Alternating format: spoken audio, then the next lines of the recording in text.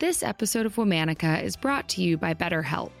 As an entrepreneur, one of the most impactful things I've learned is how important it is to have a strong support system. Sometimes we all need some help and someone to talk to who's professionally trained to listen. That's where BetterHelp comes in. It's not a crisis line. It's not self-help.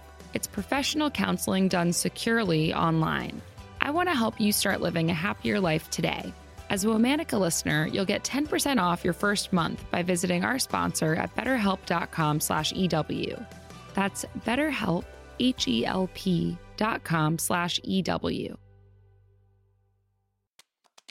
Hello. From Wonder Media Network, I'm Jenny Kaplan, and this is Womanica.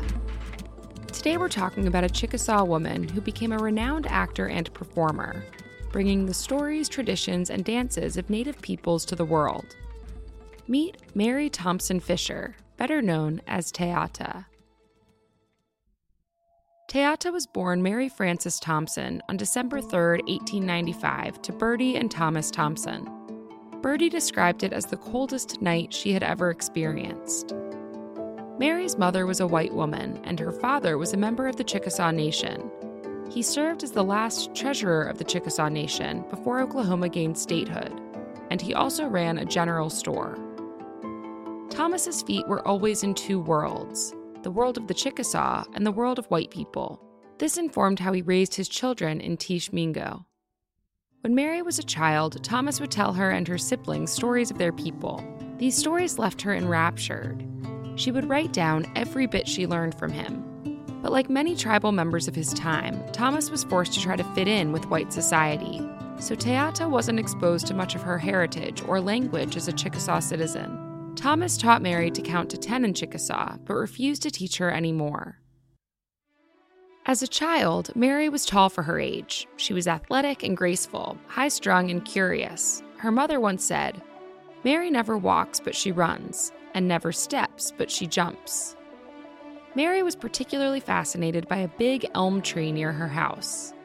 She would climb the tree and leap from limb to limb, much to her mother's dismay. Sometimes she'd sit up on a branch alone and take in the view. Mary attended a Chickasaw boarding school and then went to a public high school. During her senior year, she had a history teacher who was also a Native woman, a daughter of a former Choctaw chief. It was in that teacher's class that Mary later said that Mary felt, for the first time, the stirrings of ambition. Mary was inspired to get a higher education, too. At first, she wanted to study forestry. She loved the trees and the woods, but her father wasn't happy with either of these ambitions. He felt it wasn't proper for a young lady. Eventually, he relented, and the family saved up so that Mary could enroll in the Oklahoma College for Women in 1915. There, she met Frances Davis, who was teaching drama and expression. Frances took a special interest in Mary, and vice versa. Again, Mary was inspired and studied theater. When she began performing, she started using the name Teata, which modern Chickasaw speakers say has no meaning, but Mary said meant bearer of the dawn. In school, she would tell the stories she'd learned from her father to her classmates, though she never quite knew their origins. Her father didn't feel it was important to trace these stories back.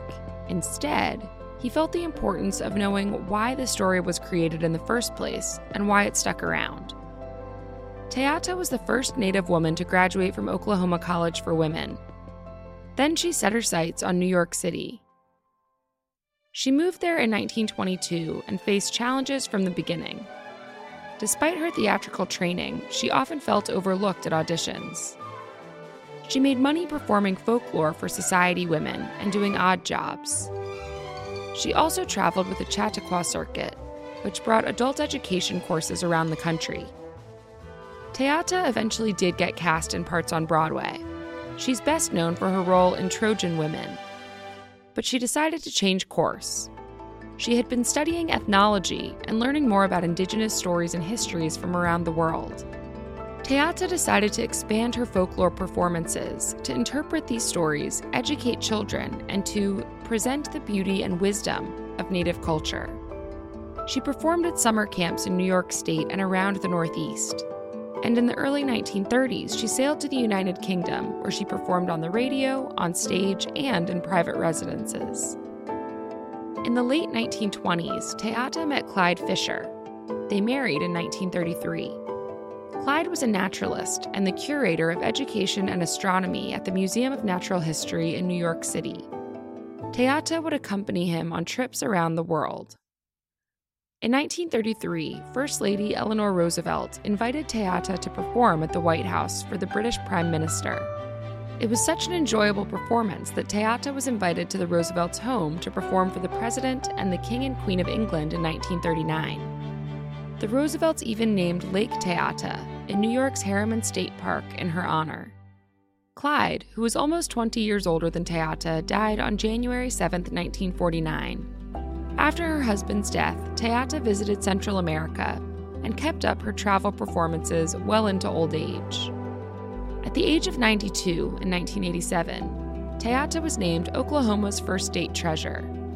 Teata died in Oklahoma on October 20, 1995, a little more than a month before what would have been her 100th birthday. Her life has inspired films, books, and theater productions, and her stories have continued to influence generations. All month, we're honoring the legacies of Indigenous women.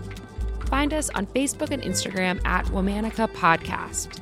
Special thanks to Liz Kaplan, my favorite sister and co-creator. Talk to you tomorrow.